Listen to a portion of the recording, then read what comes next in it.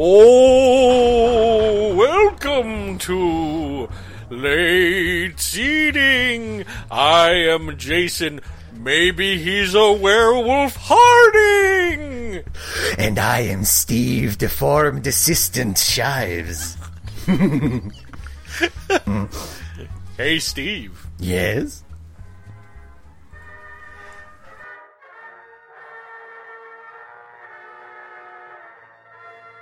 How do you do? Mr. Carl Emley feels it would be a little unkind to present this podcast without just a word of friendly warning. We are about to unfold the review of Frankenstein, a man of science who sought to create a podcast after his own image, without reckoning upon God. It is one of the strangest podcasts ever recorded. It deals with the greatest mystery of creation. Can classic movies live up to their reputation, whether said reputation is good or bad? I think it will thrill you. It may shock you. It might even horrify you. So, if any of you feel that you do not care to subject your nerves to such a strain, now is your chance to... well, we warned you. See, I don't care for this because now everybody can see that you actually prepare for the show. And I just watch a movie and sit down in front of a microphone and go, okay, let's do it. I over-prepare. Hey, everybody, guess what? It's Halloweeny time. You know what that means? Halloweeny movies. Right, Steve? Woo. That's right. We picked the biggest weenie out of the Halloweeny basket. Yeah, Frankenweenie. Well, no, not actually. No, that's Tim Burton. That's actually bullshit. A thing. We can't say that, yeah. This time around, we're going to review probably the second most trope-filled classic horror movie ever created. 1931's Frankenstein, right? Yeah, Steve? baby. I want to make sure that we review the same movie. I thought we were doing Mary Shelley's Frankenstein. Nah, screw her. Or, the way they credit her in the movie, Mrs. Percy B. Shelley. Fuck you, 1931. Them was the good old days when women didn't have an identity outside of their husband. Well, look, give them a little bit of slack, okay? It was only, 120 years after the book was published? That's right, Frankenstein, based on Mary Shelley. Hey, Steve, before we jump into who made it, or who stitched this movie corpse up and gave it life, Ooh. Remember, it got to be spooky. You actually jumped into it. You did a creepy voice. I'm so proud of you. Thank Not like last year, when you were all matronly. I caught you all unawares. I'm a lot quicker on the uptake now, you know? I know what the deal is. Right. I think the audience is just now thanking God that we're not doing those voices for the entire review. They're not going to talk like that for an hour and a half, are they? You have any trivia for this movie? For Frankenstein? Frankenstein? Frankenstein. I know that... Oh, no, here comes Frankenstein. Why am I talking like Dudley Moore? Why do you have boats in your neck? Satisfying. I know that Frankenstein is actually one of two classic Universal horror films that were originally supposed to be written and directed by Robert Florey. What happened? That were taken away from Robert Florey for some reason. And what happened? Was he a drunk? I'm not sure. Apparently, the story. Jason the Dragon, probably. Yeah, he was French. He couldn't stop smoking cigarettes, but no, he was supposed to direct. Well, in my Frankenstein, he has an existential crisis halfway through. He goes to a cafe and drinks coffee, watches women on the street, ponders his existence, chokes the waiter, and instead of the iconic heavy woolen clothing and lifts in his boots, he just dressed in skinny jeans and a black turtleneck. Yeah, and a beret halfway to the side, but his head is flat, so the beret keeps falling off. But no, Robert Florey... It's just kind of placed on the top of his head. Robert Florey was supposed to direct Frankenstein, and he was also later attached to the Wolfman, and he didn't actually get to make either one of those. They sewed them together? He did eventually make a Universal movie that's not quite. Which one? It's not. I don't know if it is a Universal movie, but it's an expressionistic horror movie that he wanted to do for Frankenstein and for the Wolfman that he didn't get to do, called Murders in Rue Morgue. Based on the Edgar Allan Poe thing about an orangutan that kills people. That did star Bela Lugosi as the orangutan. Brilliant performance. I never should have turned down Frankenstein. Yeah, and I think it was a Universal movie, and it did star Bela Lugosi, and of course Lugosi was originally attached to play the monster in Frankenstein. Yeah, and he even had advice on how to make the monster look. Well, originally he wanted to play the lead. He wanted to play the Mad Doctor. Yeah. He wanted to play Dr. Frankenstein, and they said, "Nope, we typecast. You're going to be the monster." And he's like, "Well, I want the monster to look like this." And then they laughed and laughed, and then they did a screen test of him where he looked more like the Golem. Yeah, he looked a lot like the Golem in that original makeup. It didn't really work. And then they said, "Nope, you're out. We're going to go with this guy we saw in the commissary." It's not. I'm not joking. They just.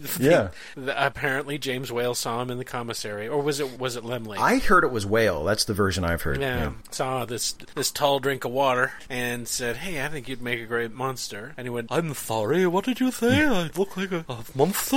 I thought I looked rather smart this morning." That is the quote. That is what he said. There's not much more about the trivia, huh? Yeah, it was almost made by and starred different people, but then it was made by and starred the people that it was made by and stars, and it turned out fine. Wow, we're a font of knowledge. It was almost different. All right, let's do the who made it. Let's do it. Frankenstein was directed by James Whale, who went on to direct the next movie, which I actually like better than this one, which is Bride of Frankenstein. Mm-hmm. Although, the second one's dippier. The second one has that stupid, let's sit around and tell a story. I think the second one is much more of a James Whale movie. I think the second one reflects his personality a lot more strongly. I think so. The's more humor in it. You know, it has it starts with that crazy peasant woman. Yeah, Una O'Connor. Yeah, leave it to you to know the name. Well, James Whale loved her. She was in The Invisible Man as well. Oh, was he? Yeah, okay. Yeah, and guess what else he directed? The Invisible Man. He made a total of 4 monster movies for Universal. He did this, Bride, The Invisible Man, and what was the last one? Well, he did The Old Dark House. Okay, he just ran out of ideas. I can't remember if he did Abandoned Car by James Whale. Spooky Tea Tray. The School Bus That Was 5 Minutes Late. It was produced by my good friend Carl Laemmle Jr. Hey, Carl, you get around a lot. This is the 3rd time we've mentioned you. You were all over the place in 1931, dude. It's good to work. Adapted from the play that I didn't bother to write down who wrote it because screw it. Nobody saw that play anyway. But it was adapted by John L. Balderston, another name that we've covered before. Yeah. A screenplay by Francis Edward Farago. That's what it looks like. And Garrett Fort. Uncredited on the screenplay are Robert Flory and John Russell. It's based on Frankenstein by Mary Shelley, and as we covered before, they credit her on screen as Mrs. Percy B. Shelley because fuck her and her identity. And it stars Colin Clive as Victor It's not Victor Frankenstein. In the book, it's Victor Frankenstein. Yep. But in this movie, he's Henry Frankenstein. Indeed. Because they felt that Henry was friendlier sounding. You want a nice, friendly, approachable name for your mad scientist. Yeah. Was this guy friendly at all in the movie? He needed a lot more help than just having a friendly name. Mm-hmm. He needed, bunny slippers. He needed to do pleasing magic tricks for the children. He's not friendly in this movie at all. He needed to stop constantly threatening everyone around him.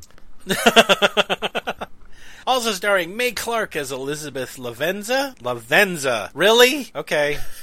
John Bowles as Victor Moritz. Oh, wait a minute. I remember that character from the book. His name was Henry Moritz. They just switched the names. What a twist. That's lazy. Who got the credit in the screenplay for doing that? Boris Karloff as question mark. Yeah, I'm going to put that in there because in the opening credits, he didn't even get his name up there. Nope. It says, the monster, question mark. We're going to make you wait till the end. That must have made him feel good after doing 4 hours of makeup every day, wearing shoes that were 13 pounds each, and a costume that was 78 pounds every day. He flagged... Terrifying people in the commissary when he went to go get lunch. And then he flagged down the editor and said, "Do you know how to spell my name?" And the editor said, "Not an issue. I don't know how to spell it all." Not a problem. It says it at the end credits that it's not question marks, so okay. Edward Van Sloan is Dr. Waldman. Is Dr. Van Helsing? Is Dr. Van Helsing again? Just as murderous as he was before?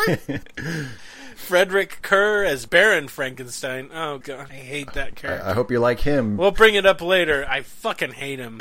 Dwight Fry as Igor. No, wait a minute. Fritz. What? Fritz, not Igor. But he's got a hunchback. He walks around with a little useless cane that he doesn't need. That's Fritz, though. Okay. Dwight Fry as not Igor. Lionel Belmore as Herr Vogel, the Burgermaster. Why did they call him a Burgermaster in the movie? Because isn't it Burgermeister? Yeah, and they kept all the rest of the German stuff in German. Like, did they? Yeah. Well, I mean, look, they refer to each other as Herr. I mean, they don't say Mr. Vogel; they say Herr Vogel. Yeah, that's true. So why did he become Burgomaster? It doesn't matter. Lionel Belmore, also that I like to think of as 1931's John C. Reilly, as the Burgermaster. Marilyn Harris as Little Maria. Don't get attached. Michael Mark as Ludwig, Maria's father. Okay, music by Bernard Kaun. Kaun. K-A-U-N. Steve, help me. Kaun, maybe? Okay, Kaun. Cinematography, Arthur Edison. Edited by Clarence Colster and Maurice Pivar. Hey, Maurice, good to see you again. Distributed by Universal Pictures. It was released on November 21st, 1931. Running time, 71 minutes. We are going to have that show where we're longer than the movie, guys. Yay! The budget was $262,000. Do you want to know what the box office was? What was the box office? It was number one for the year. Total worldwide box office for Frankenstein. $12 million. It was a simpler time. It beat the shit out of Dracula. It beat the shit out of everything else that came out that year. Yeah. And there were some good movies that came out in 31. So, and also Dracula. Good job, Frankenstein. And also Dracula. So good job, Frankenstein. You did good. And you guaranteed that they'd make so many goddamn Frankenstein movies over the next 50 years that we could draw you from memory. Oh, yeah. We could do this show just about Frankenstein movies, and we'd be doing it for years. That Frankenstein look, by the way, is copyrighted. Did you know that? Oh, yeah. Yeah.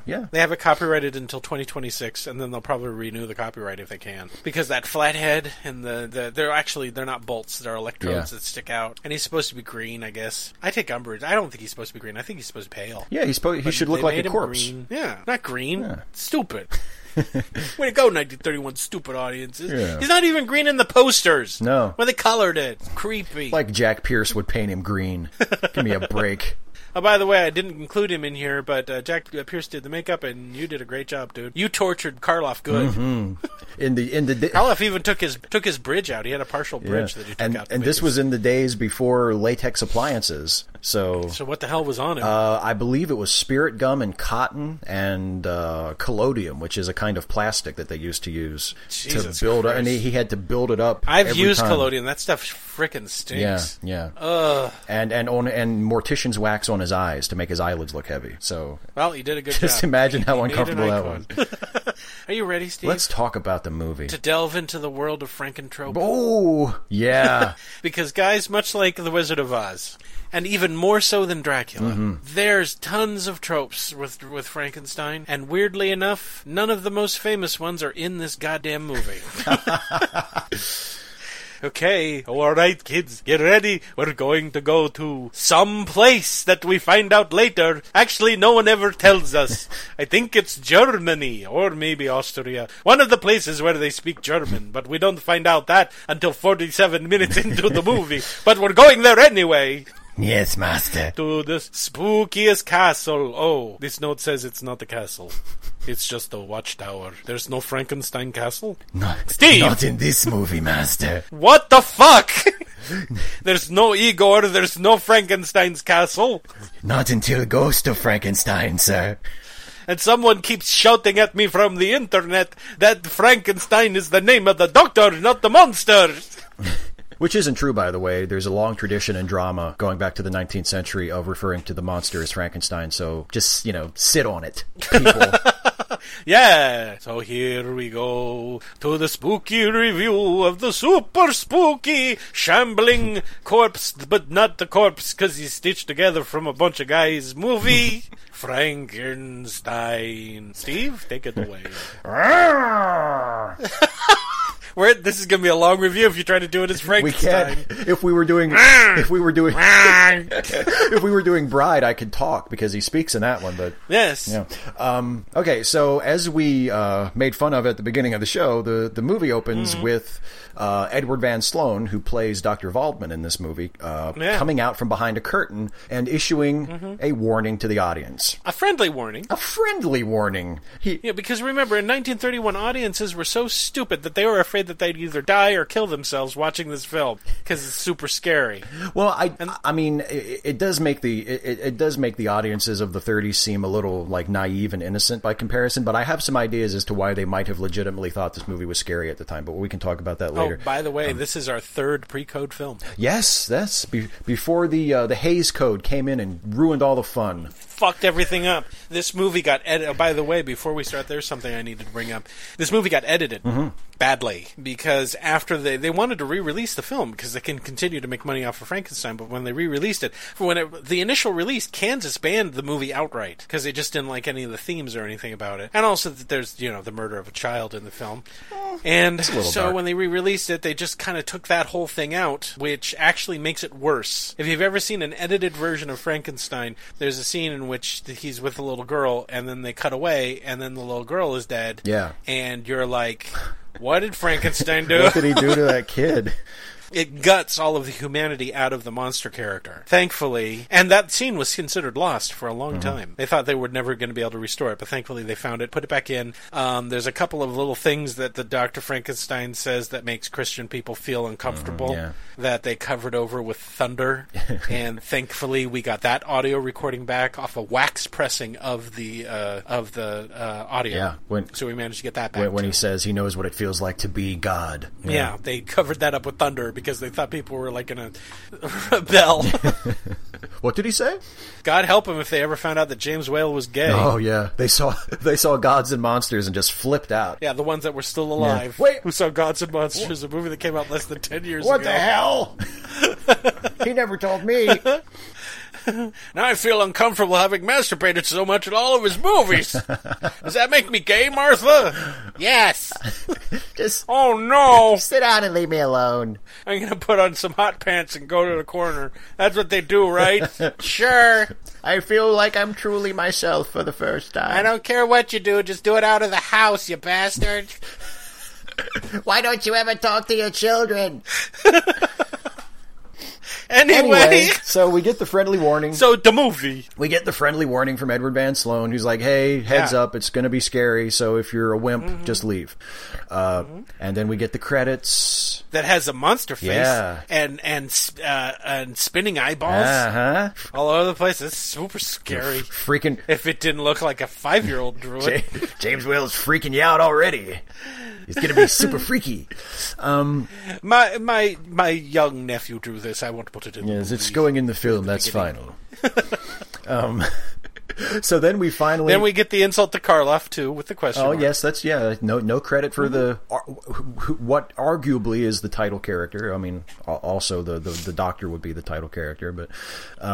Yeah, so... And then we finally fade in on a funeral. A very depressing funeral in a very scary graveyard. Where yeah, but the person must have been important because I saw the Angel of Death is there attending the funeral. There's a skeleton standing next to the grave. No, it's literally the Angel of Death that's standing there with a sword. Yeah. It's got the cloak on and everything. And I mean, he's tapping his foot and checking his watch. Come on, let's get on with this. I've got 3 more of these.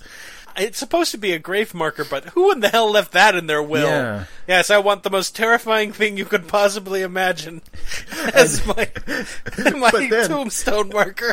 But then later on, we find out the movie is set in Germany, and it makes perfect sense. Oh, yes, that's true. They were like, that's tame guy by comparison. Mine has a demon splitting a child in half. In real life, that's more like a pet cemetery. I mean, our human cemeteries are pretty dark. But yeah, so there's a funeral being held, and the funeral service is concluded, and they lower the coffin down into the grave, and the grave digger, and we can see not Igor and Dr. Frankenstein peeking in, and he's like, not yet, they're not Igor. They're lurking behind a tombstone, and apparently they sit there and watch the grave digger fill in the grave when they could have just gone back into the village and gotten a cup of coffee or something. Why do you even do that? Why not just walk up, knock the guy on the back of the head before he completely covers it with dirt? They must just love digging. Yeah, I know. That's the only thing.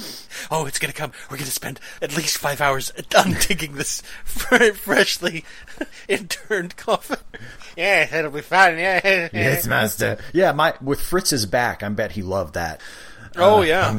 We're going to dig a grave? Oh, good, great, excellent. Oh, and by the way, unlike other Frankenstein stories, we don't fuck around with Frankenstein's backstory or him in college or him meeting girls or him at home experimenting with lightning. We jump right into it. Wham, right there. He's already getting bodies. Yep, he is mocking God from the get-go. No fucking around. So they undig the coffin? Yes, and they pull the coffin out, and Frankenstein taps the side of it and says very ominously, he's not dead, just waiting for new life to come. Yes, that's right. I'm a bit creepy and insane. I'm perfectly normal. Not Igor's like, oh, this shit again. Here he goes. Can we just get it into the card, just please don't start monologuing about new life. Just stop. I've heard it 15 times already. And so as they're on the way home, they see they stop by. No, they have a checklist. They have a to-do list. To-do list 1: hang out in cemetery. Wait till body is completely buried. Get body. Dig up corpse. Check 2: go get corpse that's just hanging out in the open. Yeah. So Igor actually acts surprised. He says, "It's still here." I thought another grave robber would have taken it. Like it's Christmas. It's still here. Is there like a necromancy arms race going on in this town? I mean, are there other scientists who are trying to reanimate the dead first? Dracula's up there. Damn it! That was the one I wanted. I was saving that for a snack. So he gets Fritz to climb up on the pole on the gallows and cut it down, which Fritz reluctantly does. And then he picks up the corpse and he's like, "Oh, this is no good. The neck's broken," because he doesn't know how people die when they're hanged. Yeah. Well, maybe he thought he strangled to death. But I mean, the thing he says is, "Oh, but the brain's destroyed," which doesn't make any sense because no matter how that dude died, the brain was pretty much gone anyway. Yeah. But we're dumb and we don't understand science, so it's fine. Yeah, exactly. So what's next on their to-do list? Well, he was really hoping to get that hanged guy's brain, so now they need another brain. Right. So Dr. Frankenstein sends Fritz to the local medical school to steal one. One of those medical schools that have classes at night. Exactly. One of those night medical schools medical you hear about all the time. I get the feeling it's not a very credible university. Well, no, number 1, they're having a classroom at night. Number 2, there are women being taught in the class. Whoever heard of that? Give me a break. Number 3, they have a joke skeleton that scares Dr. Oldman, and they all have a good laugh at that. And then he says, "Hey, look what I have on my desk. I have 2 brains. I'm a man with 2 brains." Hardcore Steve Martin fans get that joke. Anyway. And he says, "Look, I got an abnormal brain and a normal brain. This one's abnormal. This one's normal. End of lesson. Good night, everybody." Yep. And in case you can't tell the difference, they're both clearly labeled. Oh, yeah. Abnormal, normal. Yeah, exactly. Yeah. And so Igor climbs into the window. The lights are off. Yeah. Everyone's gone home. He grabs the normal brain. A stagehand knocks over something. And they have to rewrite the movie. They don't explain what that sound was. What was the sound that got startled? Yeah, it's like somebody just struck a gong for no reason. Someone opened the stage door. Yeah. What the hell? And Whale is like, "Just keep going. We're almost out of film. Oh, keep going. Oh no, don't drop the. Oh shit. Oh, and then he drops the brain. Yeah. But luckily there's an extra. Yeah, the abnormal one. Grabs one. the spare brain. Yeah, and so then we dissolve to what, Steve? We dissolve to a really creepy headshot of Colin Clive. Which is, of course, a photo of Henry Frankenstein that is kept lovingly by his fiancée, Elizabeth. Yeah, because now we're in a completely different movie. Yeah. We dissolve cut to fucking Downton Abbey or something. They're in this massive set that was like a trademark of James Whale. He would build these massive sets, and you can see the ceiling, so fuck you, Greg Tolan. You ain't nothing. Jesus. You ain't nothing. Take that, Greg Toland. You think it's such Fuck you and your think it's such a big no shot because you ceiling. shot the ceiling? Anyway, no. I would like to mark that the only reason you can see that ceiling is because they built that goddamn set so tall that you could get the boom mic in there. That's why there are no ceilings. Yes. And you only see the ceiling in incredibly wide shots. I mean, Yeah. So I guess Greg Toland was onto something after all. Anyway. So unfuck you, Greg Toland. Unfuck you, Greg Toland. I apologize. But yeah, so this is Frankenstein's fiancée, Elizabeth, and her friend, Victor, who desperately... Well, it's Victor's friend. Yeah, he desperately wants to be more than friends with Elizabeth, and he is played... Oh, yeah, she does. He is, of course, played by John Bowles, also known as the... Victor practically has his cock out the whole time. He's played by John Bowles, also known as the... Just touch it. Victor's not here. He's gone crazy with the science. You don't want a scientist, do you, Elizabeth? You want me, a guy who apparently does nothing. You want an idle rich man. You want me, the Ben Affleck of 1931. I've even got the hair. You had to say that while I was drinking. Can't you see how I care for you? But she's got a letter. Yeah, a completely normal letter. And she can't understand words, so maybe Victor can help. She'll read the words to Victor, and then he'll tell her what the letter means. And what does the letter say? The letter is from Frankenstein, and it basically says, Elizabeth... I'm living in a spooky old watchtower at the edge of town, and nobody else is... All along the watchtower. Nobody else is here with me but my creepy hunchback assistant, and... He stares at me all the time. I can't handle it. And please don't ever come here. I need to be left alone. Don't come here ever for any reason. And Elizabeth... But science. Yeah, I'm doing science all alone, and I can't have anyone here, so stay away. Girls and science don't mix, Elizabeth. Yeah. So Elizabeth... How can I do science if I got a boner, Elizabeth? It's impossible. I need that blood out of my boner and in my brain. Or I'll never make this guy come alive. Oops. Oop! Scratch that out. He's hashed out a particular sentence. I can't make out what it says. But yeah, so she reads this letter from her obviously disturbed fiance saying, whatever you do, don't come to the spooky old watchtower while I'm doing secret black science experiments. And she says to Victor, well, maybe we should go over there and see him. And Victor's like, okay. No, Victor's more like, well, I don't think we can say anything to him that'll convince him. But if we talk to Dr. Oldman and and maybe he'll be able to convince him. So they go to Dr. Oldman's office and his shelf of human skulls. Yes. Dr. Oldman, that's not his real name, but I can't remember what it is. What is it? Waldman. Waldman, yeah. Fuck it, he's old, pretty man. old. Fuck yeah. it. Dr. Oldman has a shelf lined with human skulls, and he says what? Something like, well, he won't listen to me. He's not my student anymore. Yeah, God damn it. He had to leave. Frankenstein apparently had to leave the college because they started to get a little creeped out about... He wanted human bodies all the time. Yeah, he was asking for too many corpses. They were like, you know what? A reasonable amount of corpses is fine, but you're asking for way too many corpses. Like a lot. Like 500 corpses. He said something, he wanted to make a living human ball that would just kind of roll around the countryside. Is crazy. They finally had to say, look, Frankenstein, we're not your corpse supplier, okay? Yeah. And then Liz says, maybe I should cancel the wedding, because they're going to get married, remember? And then we cut to not Frankenstein Castle. The Watchtower. Not Frankenstein Castle. The Watchtower. Whatever, with not Igor. With not Igor. And he's getting ready to do his experiment, yeah, right? he's got the body laid out on the table. He's admiring the fine stitching around the wrist. Yeah. Igor freaks out because he can see the dude's arm. Yeah, and Frankenstein is like, dude, you've been here the whole time I was stitching them together. Yeah, you saw his guts. You helped me dig him up. You handled dead bodies. You brought me the brain in a dish. Igor, you undressed these corpses. You saw these guys as dicks. You saw me sew 4 dicks together to make this guy's dick.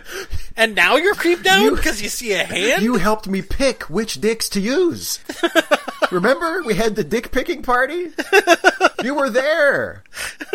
But he's like, don't, calm down, not Igor, you'll be fine. And they're getting ready to do all this stuff. And oh, by the way, guys, we get introduced to an old friend in this scene. A very old friend. You may not know that it's an old friend, but it is. The thunder that's in this movie was recorded for this movie and is, I think, still used as a sound effect to this day. Yeah. You'll recognize this thunder in about, 5,000 other films, because that's how cheap Hollywood is. Yep. Library tape thunder. They were about getting ready to throw the switches, and what happens? There's a knocking on the door. Oh no, experimentus interruptus. Yeah. Frankenstein is like, Fritz, go see who the hell that is and tell him to get lost. Who's Fritz? Not Igor. Oh, okay.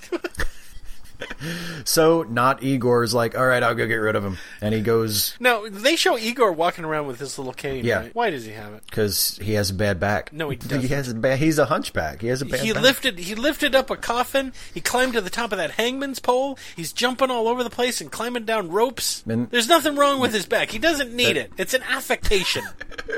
He's gold bricking. Okay, so he's a little pretentious. He did it for the handicap parking space in front of the Frankenstein watchtower. Oh, yes. It's ridiculous to see this man with this little cane that he's not even using as a cane. He's just got this little tiny stick that it's for sympathy. Now he has to use it all the time in case he runs into his social worker in the village and he sees that he's not actually limping. Wait a minute. You're collecting benefits from us. We see you going up to the Frankenstein knot castle all the time. Are you working for him? No, constant pain. All right. Who's at the door? Is it Jehovah's Witnesses? Yeah, exactly. They're actually offering copies of the Watchtower, ironically enough. Have you heard about our Lord and Savior Jesus Christ that came back from the dead to save us all? And Fritz is like, funny you should mention. Actually, not Igor opens it and they say, we were here for Dr. Frankenstein, and he basically says, fuck off. Get out. Yeah, that doesn't work. No, because they keep beating on the door, and finally Dr. Frankenstein, from way up in his mad science lab at the top of the tower, leans out the window and he's like, who is it? Just leave me alone, get out. And they're like, but it's us, you know us, and we brought your fiancé and let us in. I'm the woman you're going to have sex with on your wedding day. This is the man who's probably going to have sex with me if anything happens to you. And this is the guy that you knew from school? Yeah. I guess you're friends with him? We brought Hot Noodle. So, and of course there's a storm outside. So finally they get him to agree to let them in. He's like, fine, come in. Come on. And then he says, I bet you think I'm crazy. And yeah, it's pretty much, you've got crazy face, you're acting real crazy. You're living in a watchtower with a hunchback. And he says, sit down. I have nice seats, front row seats for my experiment. Yeah, you'll see how crazy I am when I bring a dead person back to life. That's right. And then he says, hey, Dr. Oldman, you taught me about the violet ray and the ultraviolet ray. Well, I found a kind of ray beyond ultraviolet. I didn't give it a name, but apparently it can... I call it Frankenstein ray after me, and it brings people back to life, I guess. We're going to find out. I don't know. Yeah, so he sits them all down. They turn on a bunch of switches. They turn on a bunch of machines that are going to get used over and over again anytime Universal needs a mad scientist there. In fact, a lot of okay, I got to throw the trivia in. This set and... No, the set for Bride of Frankenstein is what got used in Young Frankenstein. Yeah. But a lot of the equipment that's in that room has gotten reused over and over and over and over again in lots of other Universal movies whenever they needed science fiction-y stuff or mad scientist stuff. This stuff got reused over and they never threw anything away. No, and in fact, they probably still own it, I would imagine. And it pretty much like established the aesthetic of the mad scientist laboratory with like the electrodes and the Tesla coils and the white coat that he's wearing. Yeah, and the machines whirring and spinning and cracking along the side, spitting out sparks. Yeah. The whole lab looks like it's about to explode. Well, he built it in an abandoned stone watchtower. What did he expect? Where's he even getting the electricity from? From the storm. Oh, that's right. So they raise this platform with a dead body on it. Oh, he reveals it. He pulls back the thing, and it's got a flat head for some reason. So we could put the brain in. Yeah, but it's giving Frankenstein this huge heart-on. He's just like so in love with Check this body out, you guys. I am so fucking awesome! Because that's when he tells him, he said, yeah, well, I'm not going to bring something back from the dead. This thing was never alive. I made it from scratch. Me, Dr. Frankenstein, Mr. Old Man. When I'm done, you're going to be nothing but a little worm at my scientific feet, and I'm going to be king scientist. And Dr. Old Man's like, right. Whatever, dude. You can't do anything. So they raise it up. It goes up into the tower. There's a long sequence of flashing lightning and people looking scared and Frankenstein looking concerned. And then it comes back down to the bottom, and it's a burnt, charred corpse. The end of movie. I don't understand why it didn't work. It should have just ended with Frankenstein going, well, fuck. Oh, I guess you were right. Shit. My life is ruined. Maybe I am crazy. He admits to stealing bodies to do this. But for the greater He good. admits that who cares? He's still stealing people's bodies. There is Papa, Mama. There's nothing but hole here for us to put the flowers on. You can't make an omelet without rifling some graves. But Mama, you don't think that the man took my Papa's body and put him onto a giant monster? Man, you don't think that Papa is around maybe drowning little girls? Yeah, I think that's what had happened. Mama, I don't like this. I'm going to start the Nazi party. No, little... So that we don't have this no more. No, little Adolf, let's go home. Let's go home now. You forget this ever happened. No, I will remember it forever. No. If anyone's going to make a Superman, it's going to be me. You have some nice hot glühwein and you go to sleep. I never forget.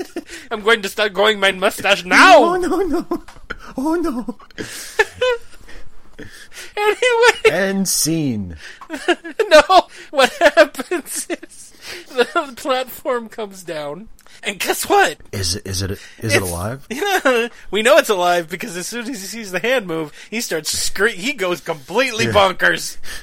Oh boy, Frankenstein needs a new pair of pants after he sees that. He sure likes it that it's alive. And he's jumping all over the place and laughing, and they have to grab him. These people aren't absolutely flabbergasted that this man has sewn corpses together and brought it back to life.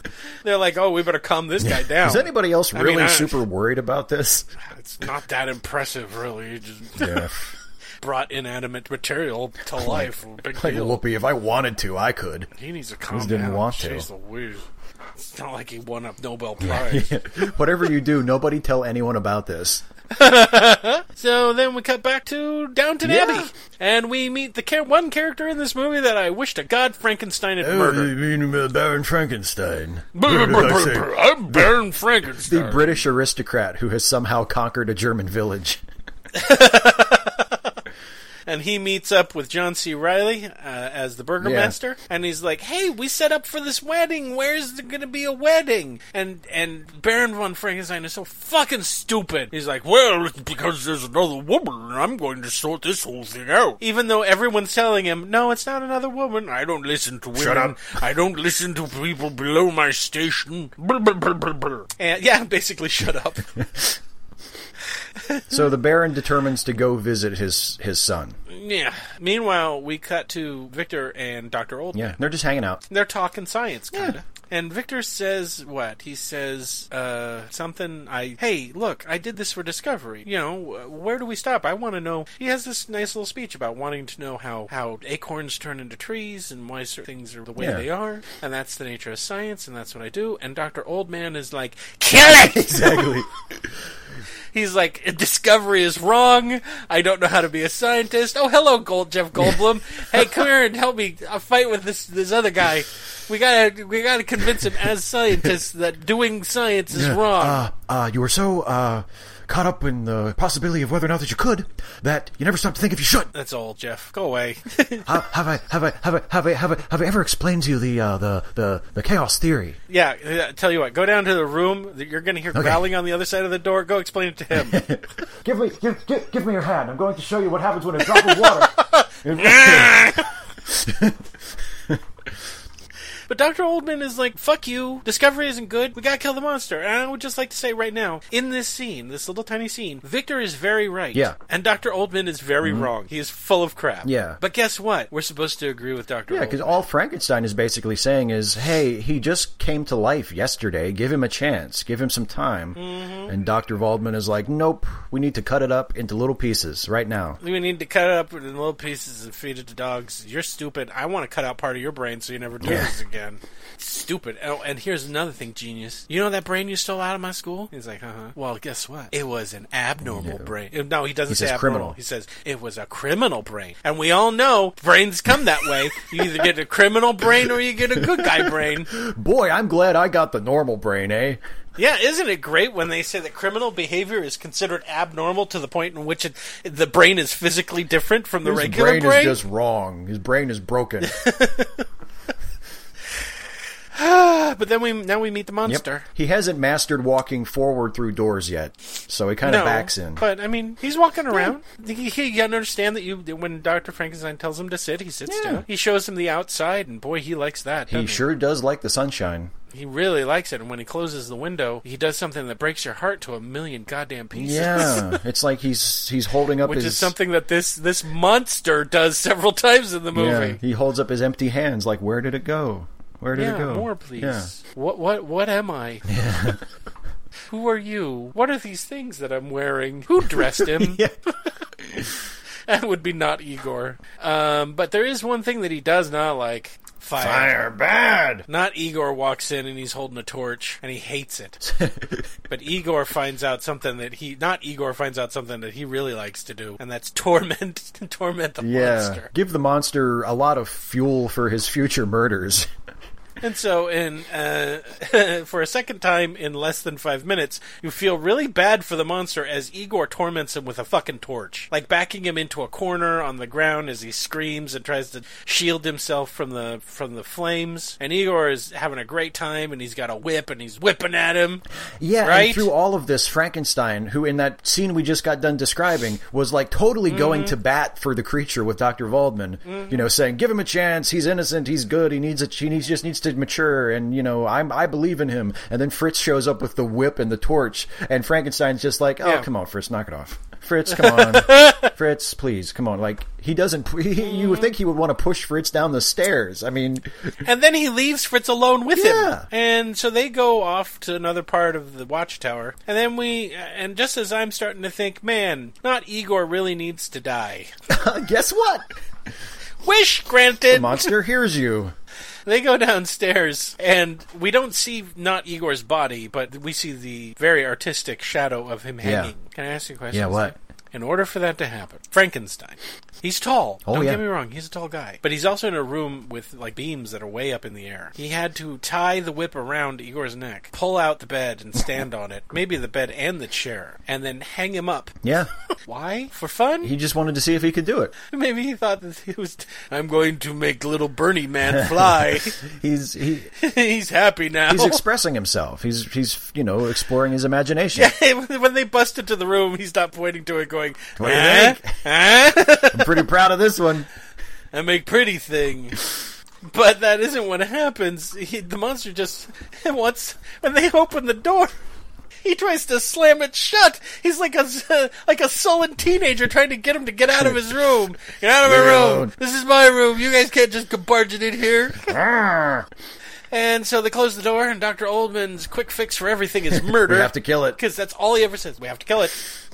And they decide not to. No, they're going to incapacitate. Yeah, they're going to give him a shot to knock him unconscious. Right. So Frankenstein's like, okay, when I open the door, he's going to come out, and while he's busy killing me, you inject him full of opium. Wait, new plan. But it works. Yeah. They inject him full of opium right before he's about to kill Frankenstein. Yeah. And he falls over, and that's when Baron Frankenstein and his girlfriend show up. Victor gets there first, and he gives him the warning. He's like, hey, your dad and your girlfriend are coming up, so you better get rid of the get rid of the monster and the dead body and everything. Okay. And then Baron Frankenstein shows up, and can't we just cut that scene out of the movie? You don't like the comic relief? Is that what he's supposed to be? That's the front door, I suppose. Or let me just knock on it. It's starting to explain a lot about Henry if his father is such a jackass. He's just like, I hate this place. It's so dirty and unseemly. Who comes all the way up here? Probably homosexuals more than likely. You know, Henry, I just want you to know that I don't approve of anything you do. You're a disappointment. Just like your mother was, and I pushed her down the stairs. Do you want to get pushed down the stairs too? Your mother was a disappointment, and so are you. I'll kill you and make a baby with your fiancé. Don't think I couldn't. I forgot to mention that Burgermaster showed up because the whole town is ready for this wedding. Oh, Did I say yeah, that? it's because nothing. Poor villagers love nothing more than watching rich people get married. Watching the one percenters get married, and the Burgermeister's like, "But we did all this stuff." And Baron Burgermeister's like, "Who cares? Blah, blah, blah, blah. Piss off." I kept them busy rather than steal and whore and whatever else. And then they open a door and Henry's in there, and then he gets up and then he faints for some reason. Well, it's just the stress. It's so much stress. And so Dr. Oldman's like, "Oh, this is perfect. I'll send him back down to Baron Frankenstein's place, and I'll get to do something that I always wanted to do, and that is I get to murder something by dissecting it." Yeah. So, I mean, this is what he writes. He writes a little note that they take Henry back down to the house, Baron's house. And Dr. Oldman has Frankenstein on the table. And he writes down, "Oh, it's getting harder and harder to keep him unconscious. We have to keep injecting him with more and more opium." And then he wrote, "But then now I'm going to dissect I'm just going to start cutting him up. That's what he wrote. Yeah, so he starts grabbing his cutting him up tools. He's not dead. No. Which, that is not a dissection. That's a vivisection, you sick fuck. Yeah, what the... God damn it. Tomato. Come on. Let me just cut him up. But what happens? What happens before he gets a chance to be a sick pervert? Frankenstein wakes up and kills him. He kills Dr. Oldman. God. Yeah, goodbye, Dr. Oldman. You sicko. You non-scientific fuckface. And no one was sorry. Oh no, but now they've left they left the monster unattended. And much like a 4-year-old, he quickly escapes the watchtower. Yeah, but don't forget he gets dressed first. He was undressed on the table, and then we see him stumbling down the stairs in his shirt and coat, and he's like, "Well, if I'm going to go out, I'm going to look presentable." But now we cut back to the Baron von Frankenstein house, and we're out on the patio, and apparently all it took was a little 1%er pampering to cure Henry of all of his crazy science stuff. Hank and Liz are just chilling on the patio. The wedding's back on. Liz is with the extra horny. She really wants to get married. She's like, quick. "Let's do it now so we can perform the marriage act." Yeah, and we're like, is the movie over? Are we done with the monster part? Because now it's all wedding. We cut to the orange blossoms, where he's like, "We've worn orange blossoms for the last, I don't know, a whole bunch of times." I remember you wore these on your wedding day, and your mother wore this on her wedding day. Right. I don't forget a day that I don't remember the whole story. Just wear the goddamn flowers, okay? Barely remember her face. And then he says another thing that makes me want to hate him even more, which is he allows the servants to have a little champagne, in which he says the stuff is wasted on him, and I want you to die so fucking bad, Baron von Frankenstein. I don't even think the Von's in there. I think they just call him Baron Frankenstein, yeah. Yeah. And then, they look out the window, and peasants from another fucking century have arrived for the wedding. It took us a while to get here, but here we are. But I mean, they're dressed like peasants from like the 1600s. Yes, they sure are. Everyone else is wearing modern clothes.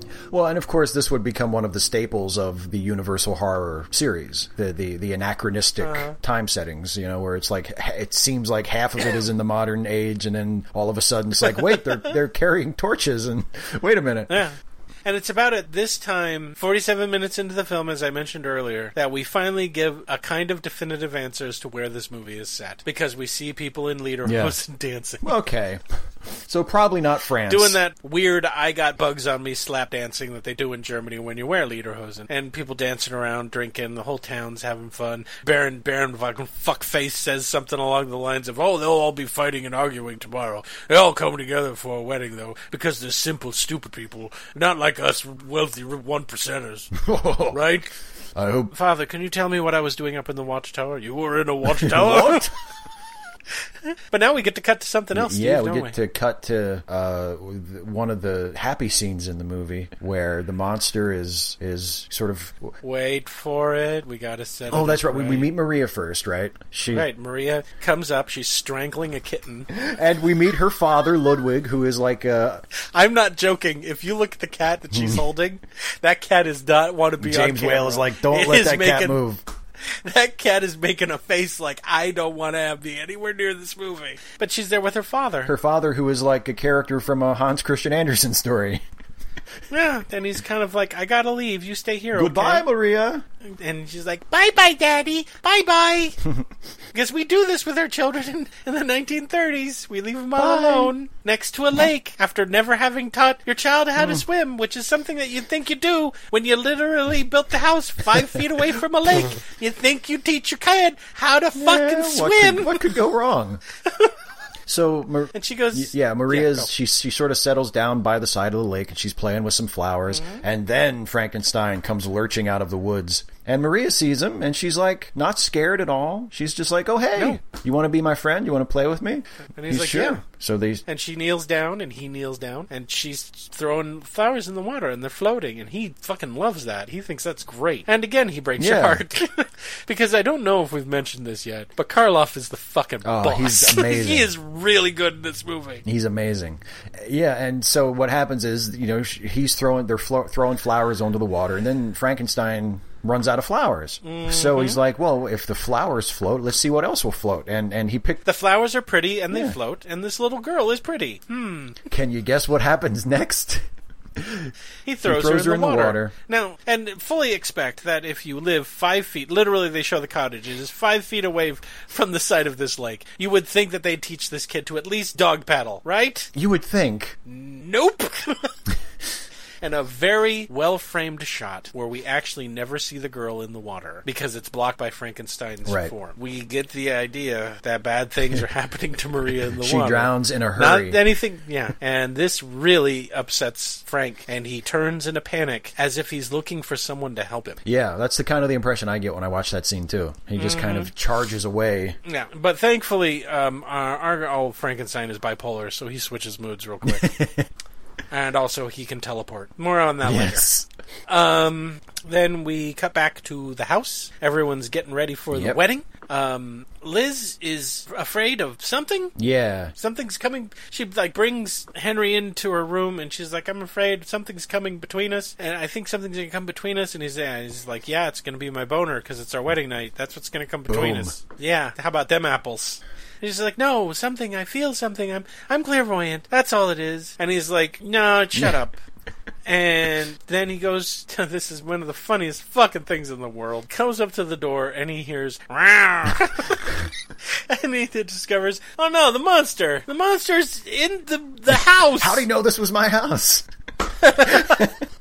So then Liz comes to the door and says, don't leave me here, don't leave me. And he shuts the door and locks her in. I'm sure that'll be fine. With, by the way, the fucking monster. Yeah, the monster comes in through the window in the bedroom where Elizabeth is locked in and sneaks up behind her.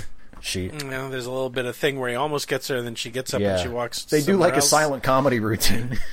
And he's like, I'll get you this time. And then he's walking towards her. And she turns around. And then he goes, nope, it's like that. Like, how you doing? She screams. We cut away to the outside of the room where we hear her screaming because they're searching the whole house. Yeah. Right? They get up, they bang the door open, and they find out that the monster got prima nocta. Uh-oh. He's growing up so fast.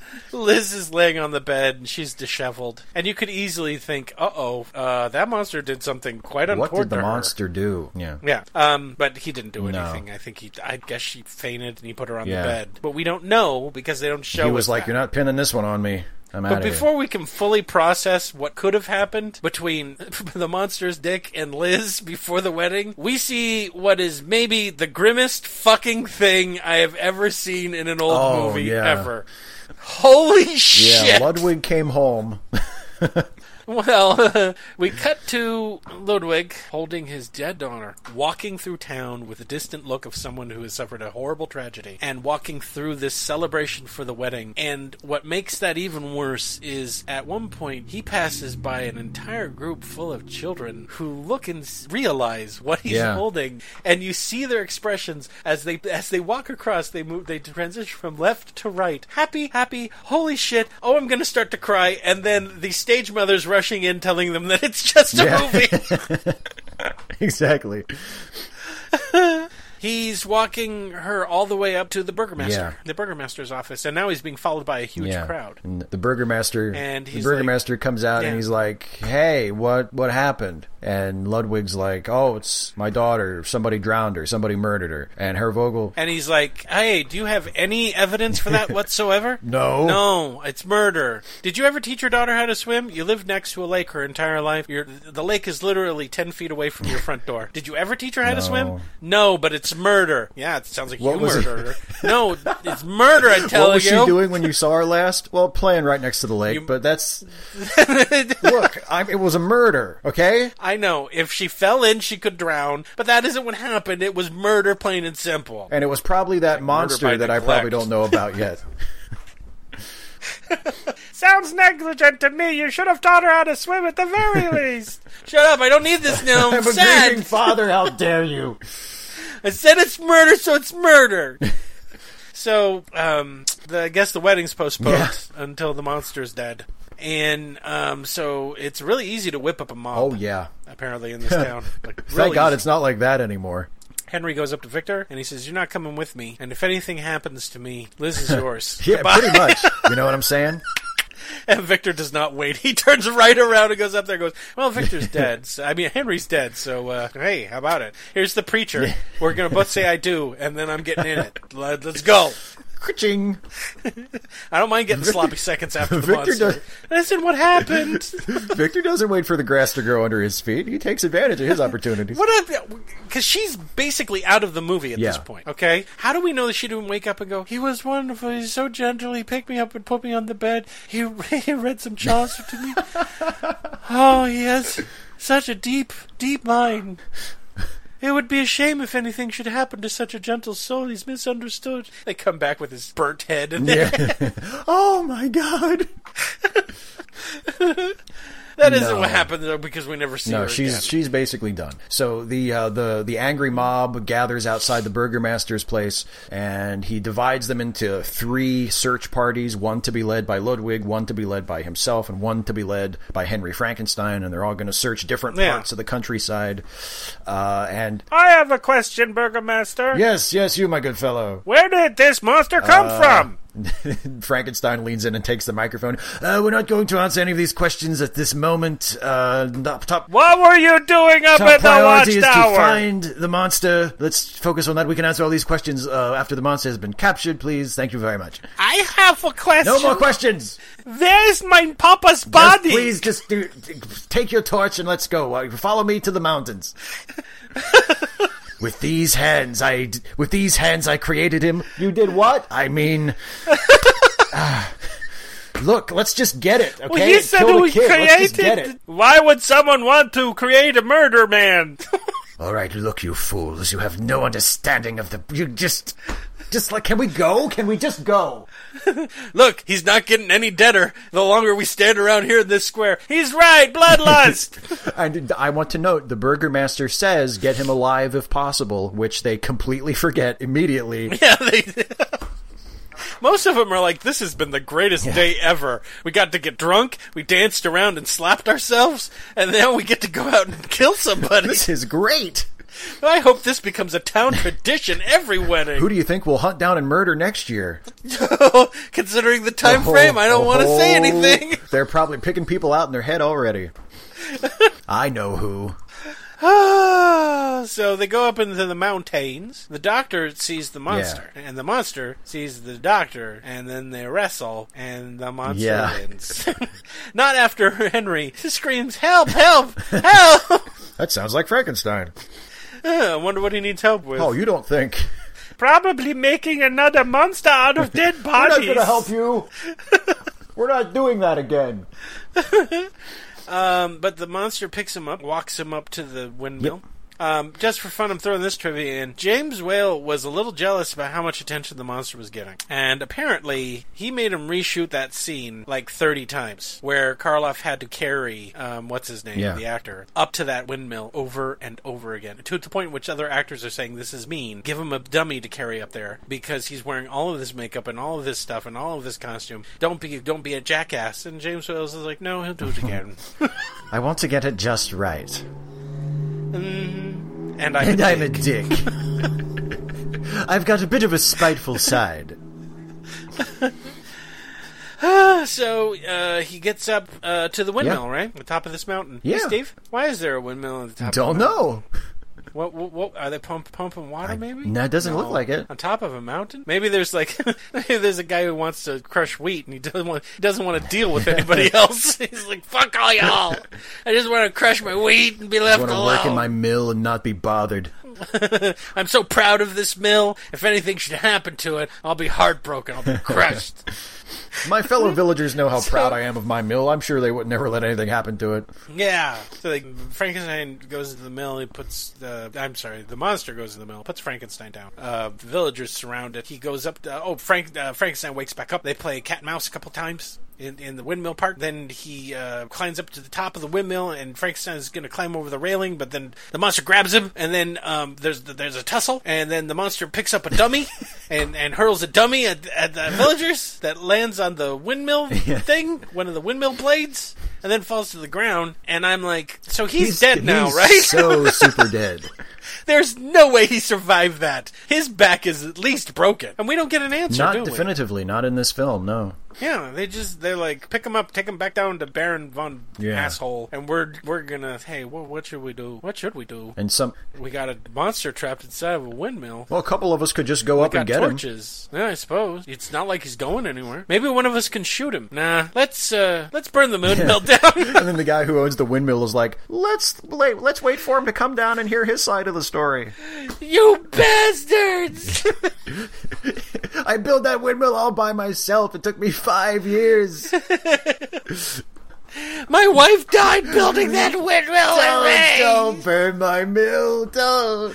All of my possessions are in there. All my shit is in there. My daughter's baby clothes. Don't worry, little Adolf is so disturbed. I'm making a brand new party that you can join. Your windmill will never be burnt again. They would burn the windmill down, and then we get subjected to the most awful death scene ever. Yeah. Because the monster who doesn't like fire is now surrounded by it, and he's trapped in a world he doesn't understand, especially this part. He's like, I don't understand. I helped a little girl. I helped a woman. I choked a doctor. A bad doctor? A bad doctor who was going to cut me up, and now I'm trapped in this windmill surrounded by this awful thing that I hate. And he screams and screams, and then he goes into the windmill, and a beam falls on top of him, and he's still screaming. And then the whole windmill goes up in flames while the villagers stand around it going, oh, it's going to be really hard not turning this into a tradition. We really like this. It's like the first Burning Man, literally. It's like the Wicker Man. Christopher Lee standing there like, yes, yes.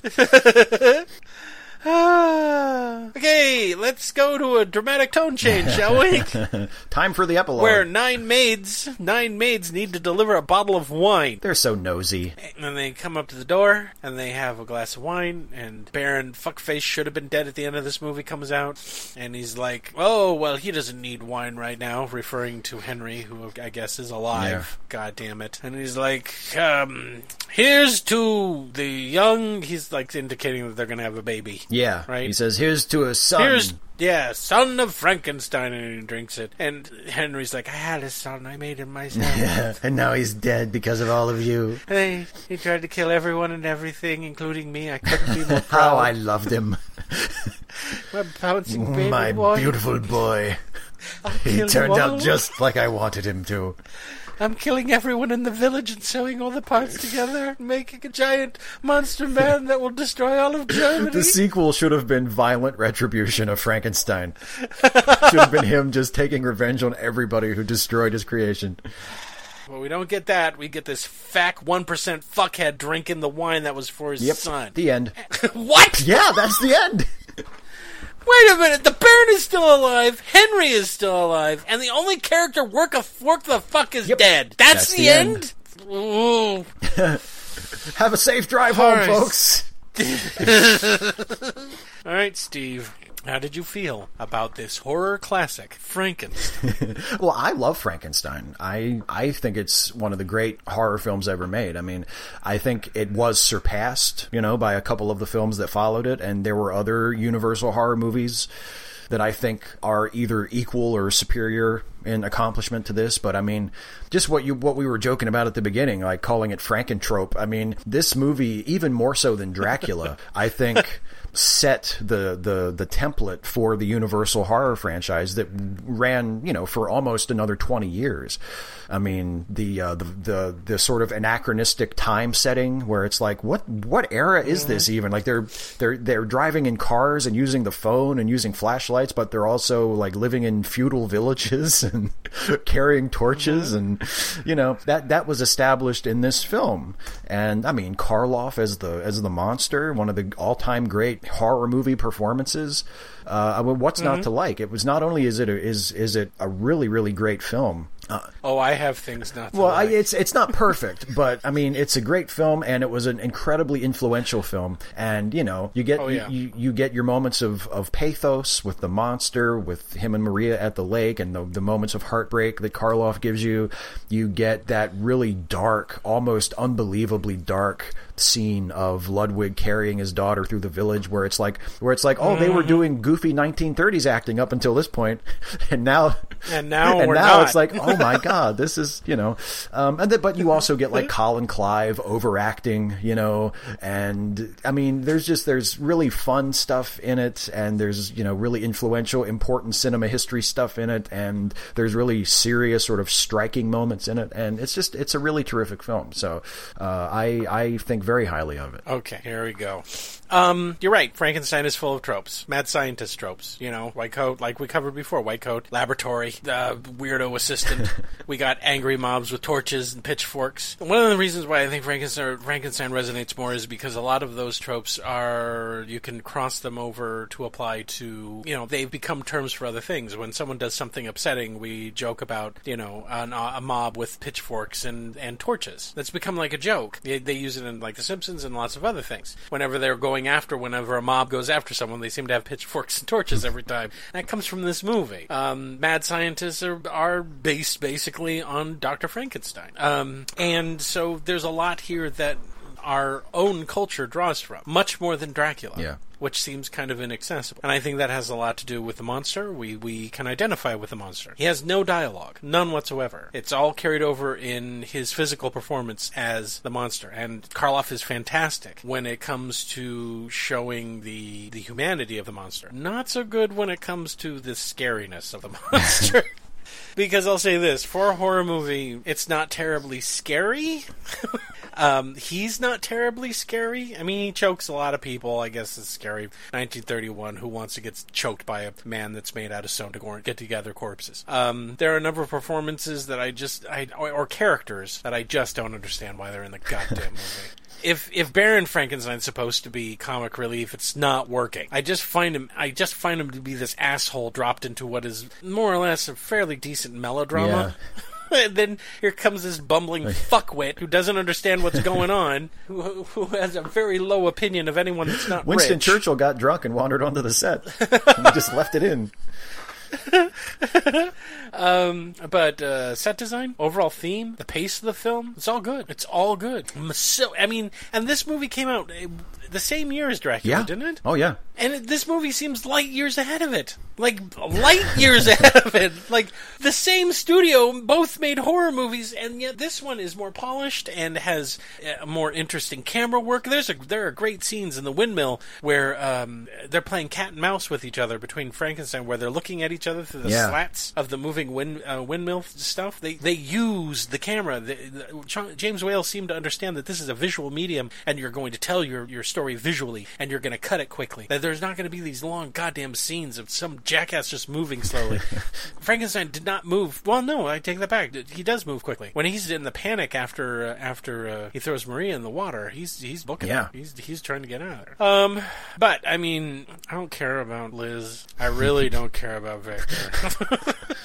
The only really character that I really like is Henry, but I never feel like we ever get to know him. We never really get to feel like you get to know any of these characters. The movie is only 70 minutes long. It's shorter than Dracula is. So we never get past a certain point with these characters other than them being, I don't want to say, well, they're kind of like caricatures. We get just enough to tell the story, but we don't get any deeper than that. And I don't expect, I know it's 1931, and I know this is very early in the genre, and I don't expect the movie to give me that, but as as a modern viewer watching it, you kind of can be a little dissatisfied when they don't delve deeper into the more interesting bits that are covered in this thing. They kind of cover science with that discussion between Dr. Oldman and Dr. Frankenstein, but they never get too far into it. It's the same problem that I had with Jurassic Park, where they kind of cover the more interesting bits about the morality about what's going on, without actually talking about the morality of what's going on. Dr. Oldman could have brought up some very valid points about how he should not be doing this. But instead he came out against scientific discovery. Yeah, he came out against scientific discovery. So, yeah, I mean, I like the film, very much so. I very much like film. But there are other horror movies that came out around the same time that I still like more. Do I hate this movie like I hate Dracula? Absolutely goddamn not. And that's because of one main thing, and that's Boris Karloff. And the Doctor. I think those two performances, for the most part, are the two main reasons why you'd want to see the movie. Everyone else is just kind of boring garbage. Even Fritz, the not Igor.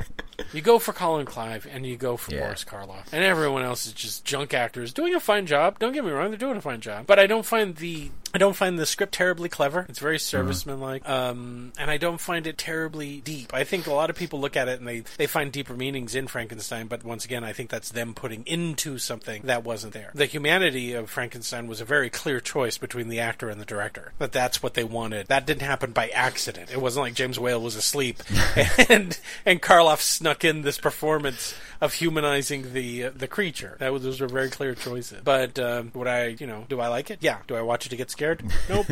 Not at all. I appreciate its place in history a lot. And is it something that I'll watch if it comes on TV? Definitely. Well, I was going to say, I have a thought or two about the scariness of it, because, I mean, obviously, to modern audiences, it's not scary at all, and it seems almost quaint. You hear stories about, like, well, when this movie first came out, there were people in the theater that were terrified, and I mean, it seems hard to believe when you watch it now. Yeah. But I don't know. I think there's probably something to that. I think if you think about the sort of the morbidity of the movie and the sort of things that are in this movie that maybe mainstream audiences of the early 30s in the United States had not necessarily been exposed to, because as you said, this movie ended up being a huge hit. Everybody saw this movie, and this is a movie where, okay, nowadays we don't think twice about this kind of stuff, but you see a guy digging a grave, you hear the sound of dirt falling on the top of a coffin, you see people digging up graves, you see a corpse hanging from a gallows and then gets cut down. The whole the subject matter of he sews a body together out of limbs and organs from dead bodies, and then when you finally see Karloff, I mean, obviously we're used to that look of Frankenstein now. When you look at him now, you just think, oh, that's Frankenstein. But if you deconstruct it a little and you try to remove that familiarity, it's a walking corpse. It's a creature made of sewed together dead people. And with Karloff's facial expressions and with his body language and the way he sort of lurches and walks very stiffly as the monster, especially in that first scene, there's something that if you can divorce yourself from the familiarity you have with it, that is really creepy. And I think I can easily imagine how viewers in the 1930s who had not yet been exposed to don't this get me would wrong. think it would I'm not be terrifying. saying that the viewers in the 30s, I don't think the viewers in the 30s were dumb for being scared of this. There was nothing else like it. They were dumb for starting World War II. Yeah, they were dumb for lots of reasons. But not dumb for thinking this was scary. It was scary. Now, I'll pose this to you.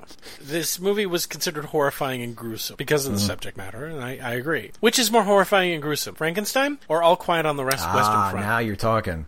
Because here's the dilemma. All Quiet on the Western Front, in my opinion, is still horrifying and gruesome, and is still horrifying and gruesome to a modern viewer watching it now. Yeah, absolutely. Right? That movie came out a year before this one did. Yeah, 1930. Right? So to say that maybe they weren't ready for the more supernatural aspects of it, of a living corpse and all the ghoulish and grossness, I think that has a real stink to the Christian organizations that were around in the country at the time. They were like, oh, it's against God, and we don't dare do anything like that. And of course, they flew out to go see this movie when they heard stuff like that in it. But I I think the audiences were, I think audiences were kind of prepared for this kind of thing. Otherwise, it wouldn't have made so much goddamn money. They were pushing, in this period, they were pushing everything before pre-code. There's a reason why code came around, because it was only a matter of time before full frontal sex nudity all over the place. Because that's how hard they were pushing boundaries. It was going to become graphic violence, graphic nudity, graphic language if someone didn't step in. Am I saying that's right? No, I'm not. But movies like Frankenstein, that had a child murder in it, made a whole group of people go, I don't like the way this is going. How long until they make it again in which he just rips her head off and plays soccer with it? Now, that being said, simply because I didn't find it scary doesn't mean that other people won't find it scary. I remember seeing this when I was a younger kid and thinking that it was scary and not boring. Yeah. So, I mean, I think the scary aspects of it really depends on the viewer, the person that's watching it. But it's not graphic. It's not any of the things that we come to expect from horror now, unfortunately, where we expect, jump scares and bullshit. But, and I'm not saying it's a bad movie. I'm saying that, just like any movie, it has flaws. And some of those flaws take me right out of the film and make me, view it as a film rather than getting lost in it. You know what I mean? So, So we have an announcement. Yeah, we do. A very special announcement. That's right. Steve and I are getting married. Finally. No.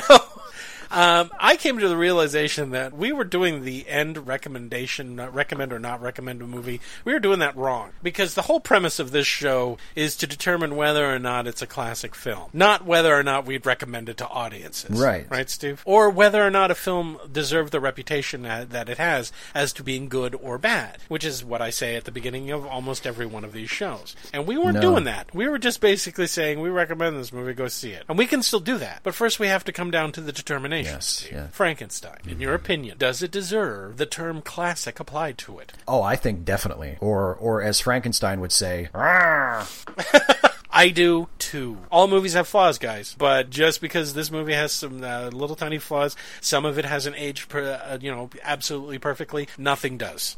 Okay, nothing ages perfectly. But this is a classic for any number of reasons. For cinematography, for makeup, for the overall design of the film. This movie is a classic. For how much it inspired other genres. The use of lighting in this is very good. The use of sound is also very good. This is a classic film and deserves that label, unlike its bastard cousin, Dracula.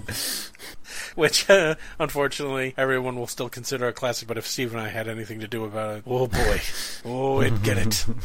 But Frankenstein is. And we both agree, right, yes. Steve? We can stamp it a classic. And we both recommend it, right? It's a must-see.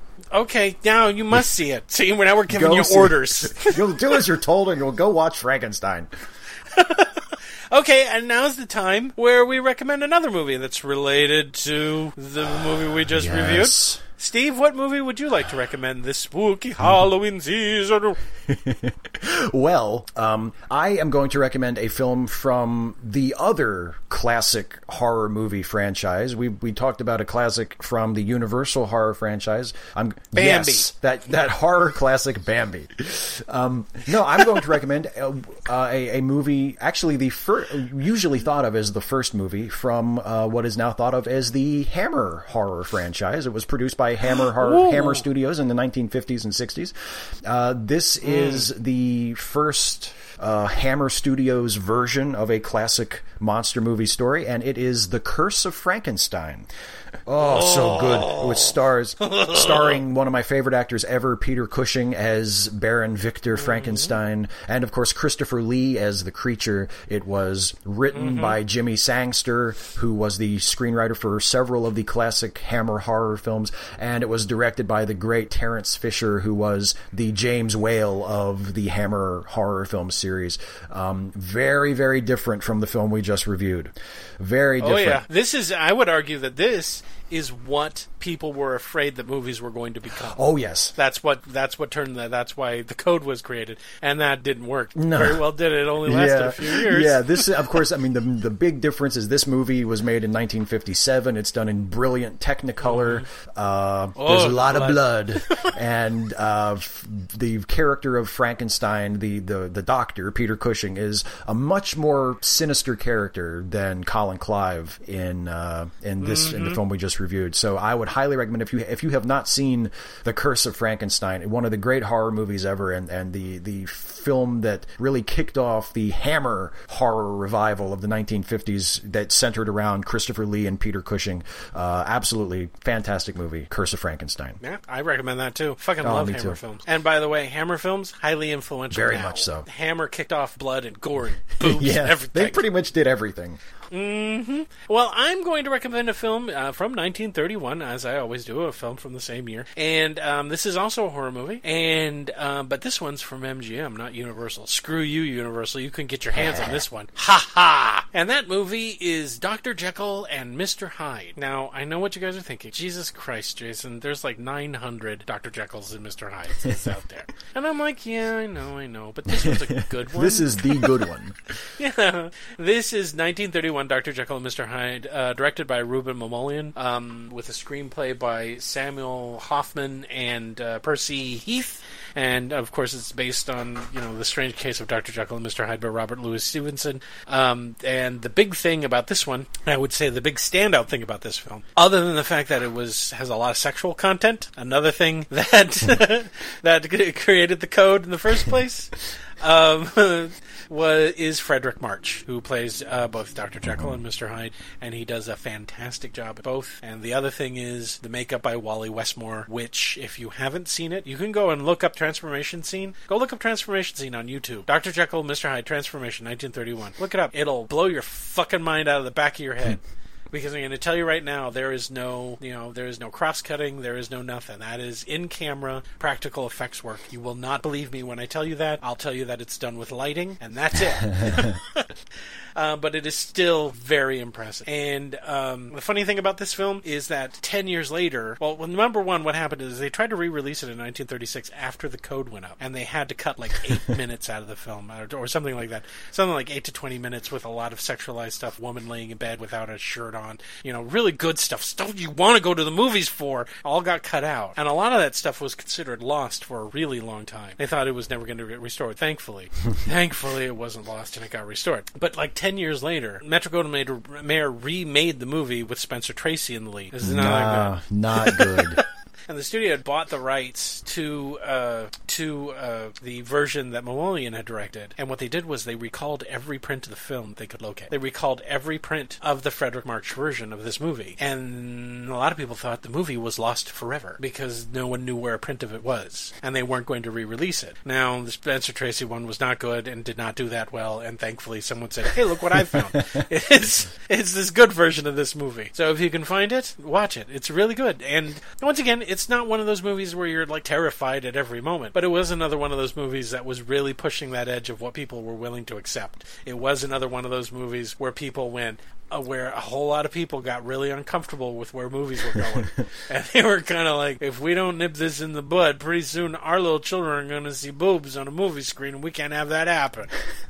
So, yeah. And guys, I know we've brought up pre-code before, but pre-code and after-code, it's kind of an important thing that happened to movies, because it neutered them. It neutered movies severely. Before pre-code, you could have sex, you could allude to sex, you could talk about it openly, you could have women who have sex with more than one person in a movie. Well, and it really, really handcuffed how they could portray crime, because, crime films in the 30s and 40s were a hugely popular genre, and after the Hays Code, it was virtually impossible to depict crime in a story in anything other than a really heavy-handed moralistic tone. Criminals always had to pay for their crimes. They always had to die at the end. They wouldn't, let's say you wanted to make Goodfellas in 1935, you wouldn't be able to do it because Henry Hill would have to die at the end of that movie, even though he was kind of a neutral player in the film. But a lot of the movies that you've seen where either the bad guy gets away with it or the bad guy, or it takes a very neutral position on the events that are occurring in the film, basically all of Martin Scorsese's films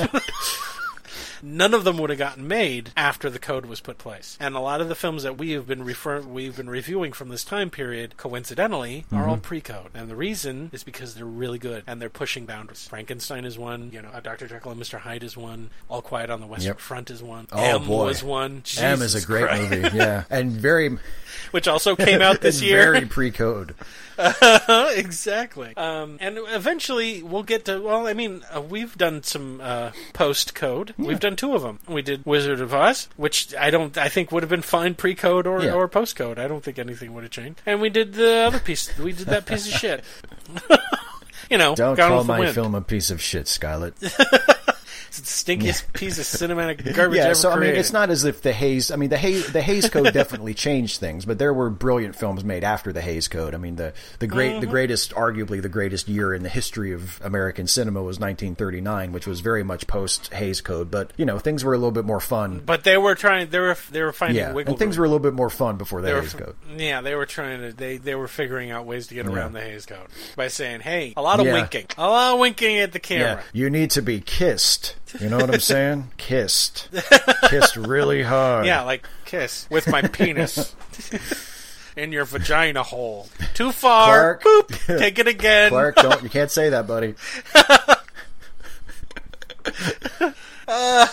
Speaking of the Hays Code, the next film we're going to review for Halloween is a movie that if they showed in 1931, people probably would have killed themselves. Yeah, they wouldn't have liked it.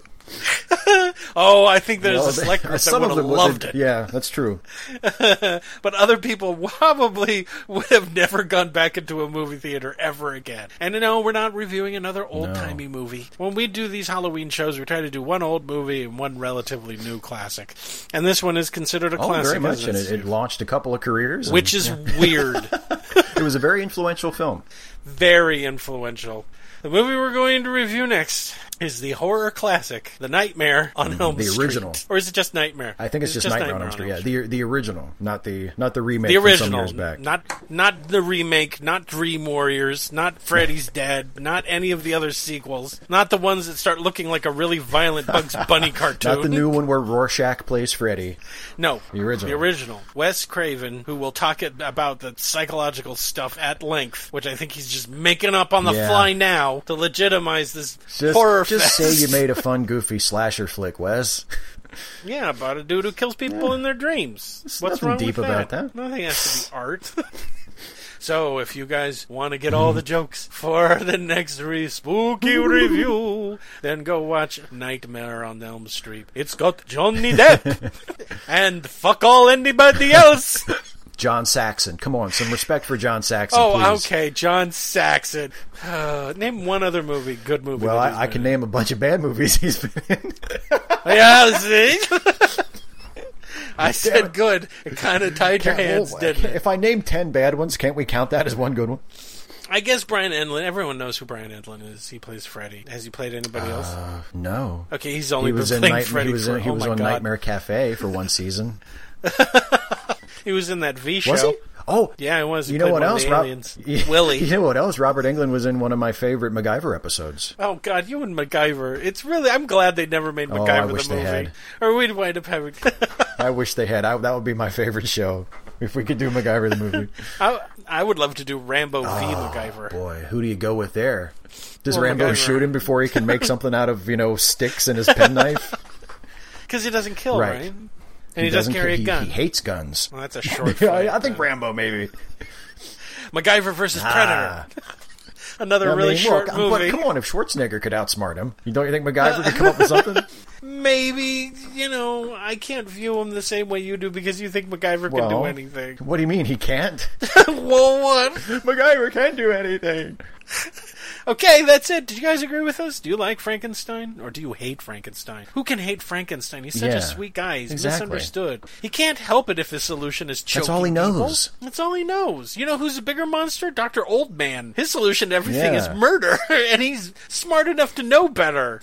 But if you guys agreed with us or disagreed with us, please go to the Let Me Listen contact page and send us a line and let us know, or go to the comment section on SoundCloud and let us know there, because we listen. Right? Yes, we do, sure. I listen. I listen to the comments that Jason tells me about. That's right. So that's it. The end of one super spooky movie. It's not really that spooky if you're above the age of 10. Frankenstein. Until next time, this is Jason, definitely, probably not the werewolf Harding. And go see a movie this week, I command you. And this is Steve Shives, and remember, The brain you stole, Fritz. Think of it. The brain of a dead man, waiting to live again in a body I made with my own hands. My own hands. That's all I got. I was expecting more, Master. You wax poetic usually for hours. Yeah. You just stare in the mirror and you practice it. I see you do it. I couldn't find a poetic way of telling you I was going to strap him to a table and hit him with lightning.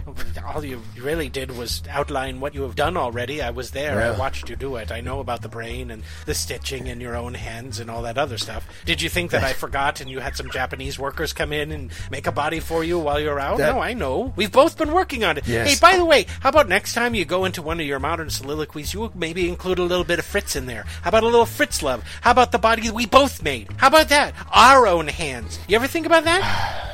Frankenstein and Fritz tested very poorly with focus groups. Oh, I don't give a fuck about focus groups. I just want a little bit of credit. I want a little taste of that academic acumen. When we go up and get the Nobel Prize, I want my name up there. You can have Fritz. your name up there, Fritz, and I'll tell them all how you got the wrong brain. And you know I have a last name. I'm not going to call you that. Frankenstein and Schleimendorfer. I want my name on the paper I'm that not you write. going to write a paper, Fritz. Why are we doing this then? Because I want to know what it feels like to be God. That's how you have babies. That's what you do. You take that thing that you have down there and you have a child. If you've seen me, I'm pretty ugly and deformed. I'm never going to be able to experience that. This is the closest thing I'm having to a baby. I don't want babies, Fritz. Babies are gross. Grosser than having being elbow deep in guts to sewing together this monster, That's what I'm man. saying. Well, then I'm submitting my point. I'm submitting a paper by myself. Damned Go if I screw change yourself. a diaper. I hope you get burned alive by the giant electrical coil you're standing next to. You don't even know how any of it works. I'm the only one that knows how anything works in here. Goodbye, Fritz. I'm the one who should be wearing the white coat. They don't have them in your size, Fritz. Oh, thanks. Thanks for bringing that up. I have I'll a tell hump. everyone you don't really need that cane. Oh, okay, we'll just keep it between ourselves. I don't want to lose my parking space. Glad it's we pretty have an sweet. understanding. Bye, everybody.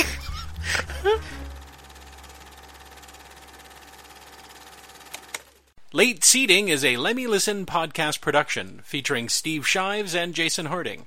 Music by Kevin MacLeod. Produced by Jason Harding. You can find more Lemmy Listen podcasts at our website at www.lemmylistenpodcasts.com. You can also find us on Facebook, SoundCloud, and iTunes under Lemmy Listen. Please like and leave a review. And thanks for listening. This show is a listener-supported podcast. If you would like to contribute as little as $1 a month to help fund this podcast, please visit our website at www.lemmylistenpodcast.com and click on the Patreon logo. If you can't, or just don't wanna, no biggie.